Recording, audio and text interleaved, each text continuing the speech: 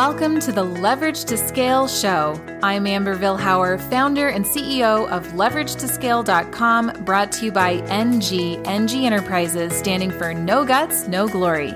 We work with purpose-driven business owners to develop their online platform and scale their influence. We believe that you have the opportunity to positively change the world one relationship at a time. Stick around to the end of the show in about 20 minutes and I'll reveal how you can be our next guest on one of the fastest growing marketing podcasts. Let's go. So hello and welcome to the Leverage to Scale podcast. I'm here today with Joel Staley. Joel, can you tell us about your business and what you do and who you are? Yeah, absolutely. My business is JCS Communications. And I'm an independent communications consultant is what I am. And what does that mean? Well, I specialize in three aspects of communications. That's spokesperson training, teaching people how to be better spokespersons, whether that's with the media or delivering a keynote address at a convention or trade show. Also, brand language development, teaching brands or organizations how to develop that common language that's plain everyday use, can better deliver their brand to their customers, to their employees, to whomever they need to reach. And then the third is crisis communications. I've had a long history and experience in helping organizations deal with crises and deal with them effectively. And so that's what I deliver for my clients. My experience has been roughly 25 years of working with the world's largest public relations communications firms, Burson Cohen & Wolf and Edelman. But I've also worked in-house as a PR director for Disney Parks and Resorts, as well as a senior vice president of brand and external communications for a regional bank here in Florida where I live. And so I bring all of that experience to my consultancy and to my clients. And it's pretty exciting. I love doing it. Yeah, that sounds really fun. So what's the reason you got into this business in the first place? Well, as I mentioned, I'd worked with large firms for years and years. And I found myself with my family driving across country in the dead of night. Just me and my thoughts. And it occurred to me, if I didn't make a change, I was not going to live up to my own personal brand to spend time with my family, to be a good father, be a good husband. I was spending 70 and 80 hours a week at the office. And I knew I had to make a change. And so I began to imagine what that would be and how could I do something that would allow me to spend more time with my family, but also allow me to build something for myself. And that was possibly a consultancy. And something that really made me feel like I could do it and that there was an opportunity was that over the years, I represented large brands, Fortune 500 companies. And whenever small businesses or small to mid-sized businesses would come to us in those days when I was working for the larger agencies, we kind of have to throw them away. I mean, we had great ideas and I could see their businesses and I could see, man, I could really help these people, but they're not going to pay big agency fees. That just wasn't in their budget. And I thought, if I could be on my own and I didn't have the overhead of a huge agency and it was just me, I could make a difference for these businesses. And so that's what kind of inspired me to say, that's the direction I'm heading in. And that's why I created JCS Communications. Wow, that's like really interesting. And like, yeah, there's so many people who like, you know, when you go to a big agency, they just can't afford to pay that kind of fee or that kind of retainer. And so I think that's really amazing that you kind of filled that gap for some businesses. You know, you've been doing this for so many years and, you know, it's obviously something you're passionate about, but what keeps you motivated to still do this every day? Well, it's just what I said in terms of, you know, I saw those small to mid-sized businesses. I can make a difference for them. I can make a real difference in their business. And that's what motivates me. For instance, I can think of a client that I had that they were struggling to communicate who they were in terms of their brand. And they came to us, they were prepared to go to this big trade show and they were introducing a new product and it was somewhat revolutionary for their industry. And we helped them. We created a video that communicated their brand philosophy and how the product really was the essence of that. We helped them design a trade show experience that would attract people to come to their booth and talk to them. We helped them secure a sponsorship that would really put them in the spotlight of that particular trade show. And it made a huge difference for their business. They were able to develop several business leads, and it really expanded their ability to generate revenue and to launch this product. That's what gets me going. I look at a business and say, what could I do to make this business go to the next level. And that's the rush for me. Wow. Yeah, that's really amazing. We're talking about like, helping businesses grow and, you know, really putting your passion to work, but obviously you're still a business, and with that comes some hard and challenging moments. What have some of those been for you, and how have you overcome those? One of the biggest challenges for any person who works for themselves, especially as an independent consultant who's seeking clients, is how do I keep the pipeline full? It's a constant challenge. It goes to bed with you at night. It wakes up with you in the morning. And so that's one of my biggest challenges, is how do I keep the pipeline full? And I do that in a number of ways. We all have ways to reach our target audiences and explain why we're great for them and why we would make a difference for their business and why they should work with us. And so I'm constantly thinking about, how can I get in front of my audience? Where can I get their information? I put myself there. How can I be a presence in what they're doing so that they can consider me top of mind when they need my services? I mean, it is really hard to kind of like really keep people coming in and working for you and coming to help you build your business. In like dealing with those challenges, what are some teaching moments that you've come across in growing your own business? Yes, there have been. And, you have to continually reinvent yourself. You can't, the lesson for me was, don't sit on your laurels. Don't just say, hey, I'm good at these skills and this is where I'm going to live and this is going to be me. I'm not that old, but I'm not that young. I have maybe 20 years left of my career. The skills that I'm using now to deliver for my clients and help my clients win are not going to be the same skills that I'm going to use 10 years from now, 15 years from now, 20 years from now. So the lesson that I learned was, what's important now? And how do I need to retrain myself? And how do I need to learn more so that I'm not left behind? Right. Yeah. And how do you keep like re-evolving and pivoting and in that, like, changing and growing with whatever it is you need to change to and evolve to. 2020 has been really interesting for businesses and everyone across the globe. How has growth been in the past year for your business? And is there anything that you would have redone? That's a great question. I've got a few anchor clients that are my main clients. And some of them have just fallen off the face of the map. I mean, because of the nature of their business, they didn't have any more for me to do. Fortunately, other clients, because of COVID-19 and the pandemic, had more to communicate and needed more of my help. And so in that regard, things have balanced out. But I think that what this environment has taught me is that, I have a need for what I do. I just need to adapt it and deliver it in a way that makes sense right now. And so many of the trainings that I do for spokespersons, those are most effectively in person. Well, many instances, I just can't do that right now. And so I've retooled some of those trainings to be delivered online, whether that's Zoom, as we're doing now, or in any other way, shape, or form, digitally, remotely, that makes sense for the client. Right. Yeah. And so, you've obviously have to kind of adapt your business to what's going on right now. But where do you see your business at in the next 3 to 5 years? I see expanding awareness of my ability in terms of media training, spokesperson training, so that I get more call on that front. Specific plans to market myself and promote myself that are spreading that word. Another area that I'm looking at that I feel like has a lot of need are with professional athletes.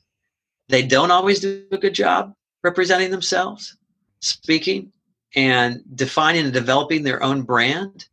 And so I feel like if I could help them do that better, even just to last night's game and what happened and why they performed well or why they did it, that they could learn to communicate their own personal brand in those moments, to the point that would make them more attractive to sponsors and to other companies that might want to partner with them.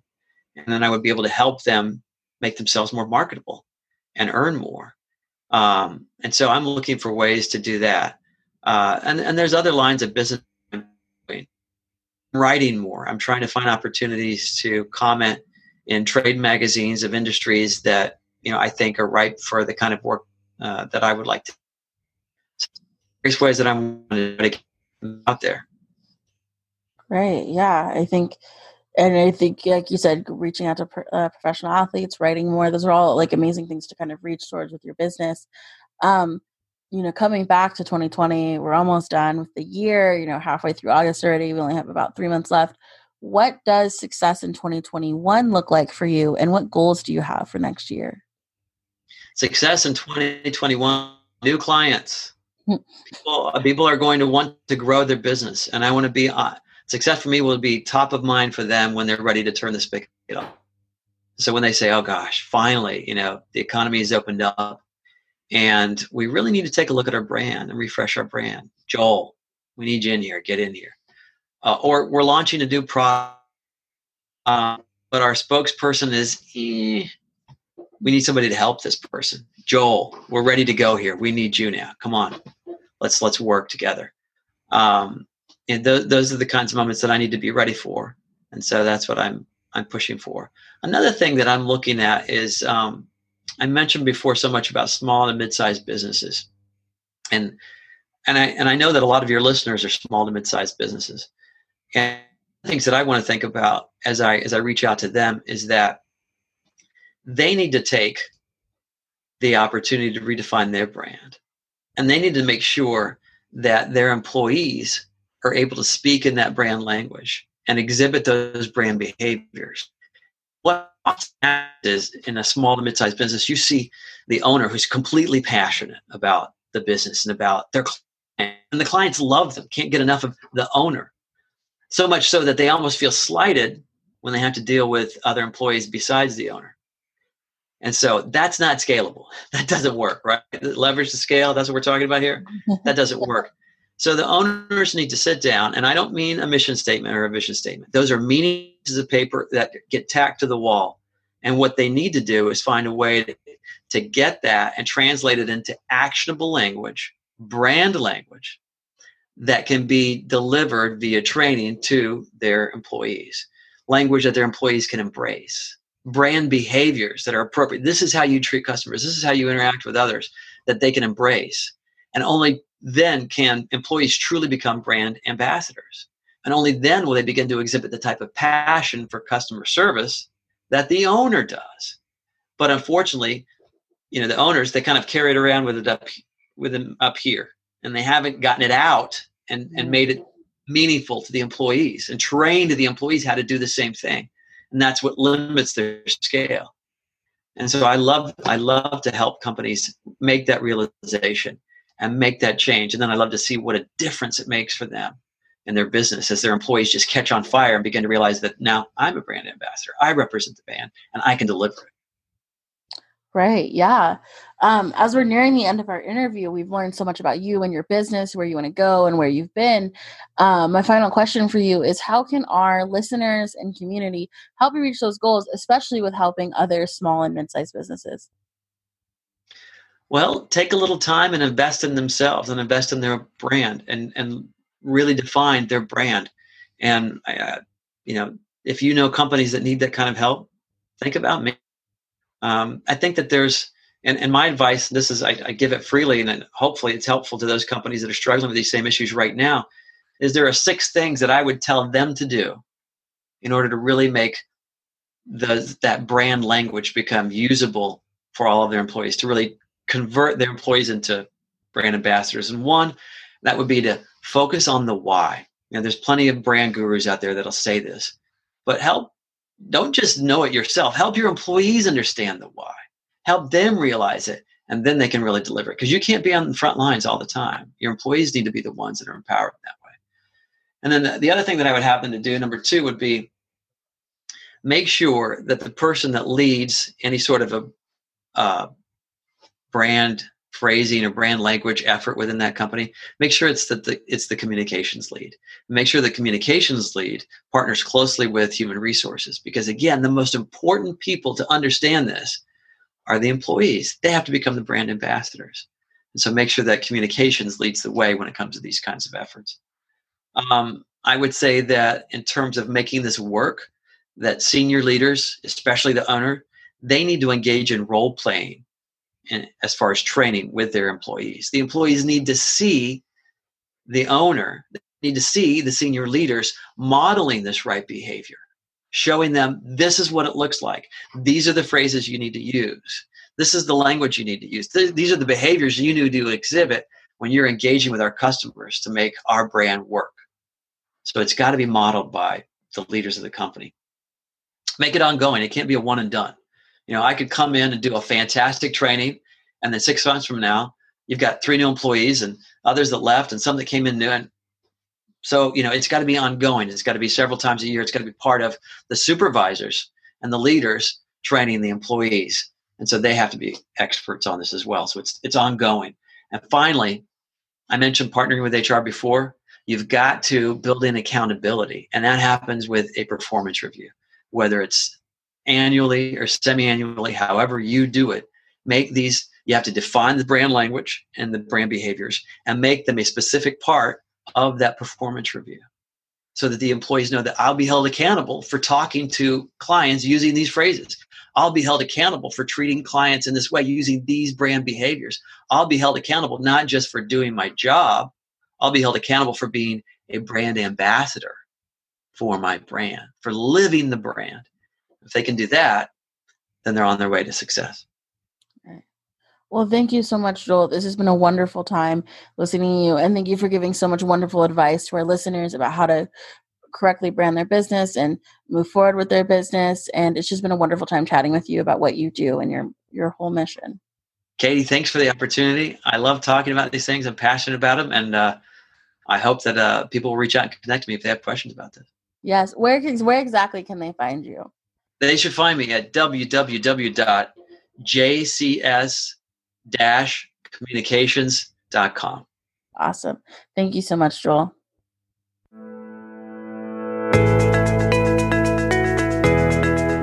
Thank you so much for listening to the Leverage to Scale show. If you are a purpose-driven business owner or professional who would like to have a global impact by being interviewed on our show, please visit leveragetoscale.com/guest. Now, if you got something out of this interview, would you do me a favor and share this episode on social media? Just do a quick screenshot with your phone and text it to a friend or post it on your favorite social network. If you do that, just be sure to tag us with a hashtag #LeverageToScale. Each month, we scour Twitter, LinkedIn, Facebook, Instagram, and pick one winner from each platform. What do you win? We are going to promote you and your business to all of our social media fans totally free. Next, if you thought this was a valuable use of your time, please support the show and give us a thumbs up or a rating and review. We promise to read it all and take action. I believe that every person has a message that can positively impact the world. Your feedback helps us fulfill that mission. And while you're at it, hit that subscribe button. My name is Amber Vilhauer, and I thank you so much for your time. Let's connect on your favorite social channels. Thanks for listening. Thank you for being a part of the No Guts, No Glory movement.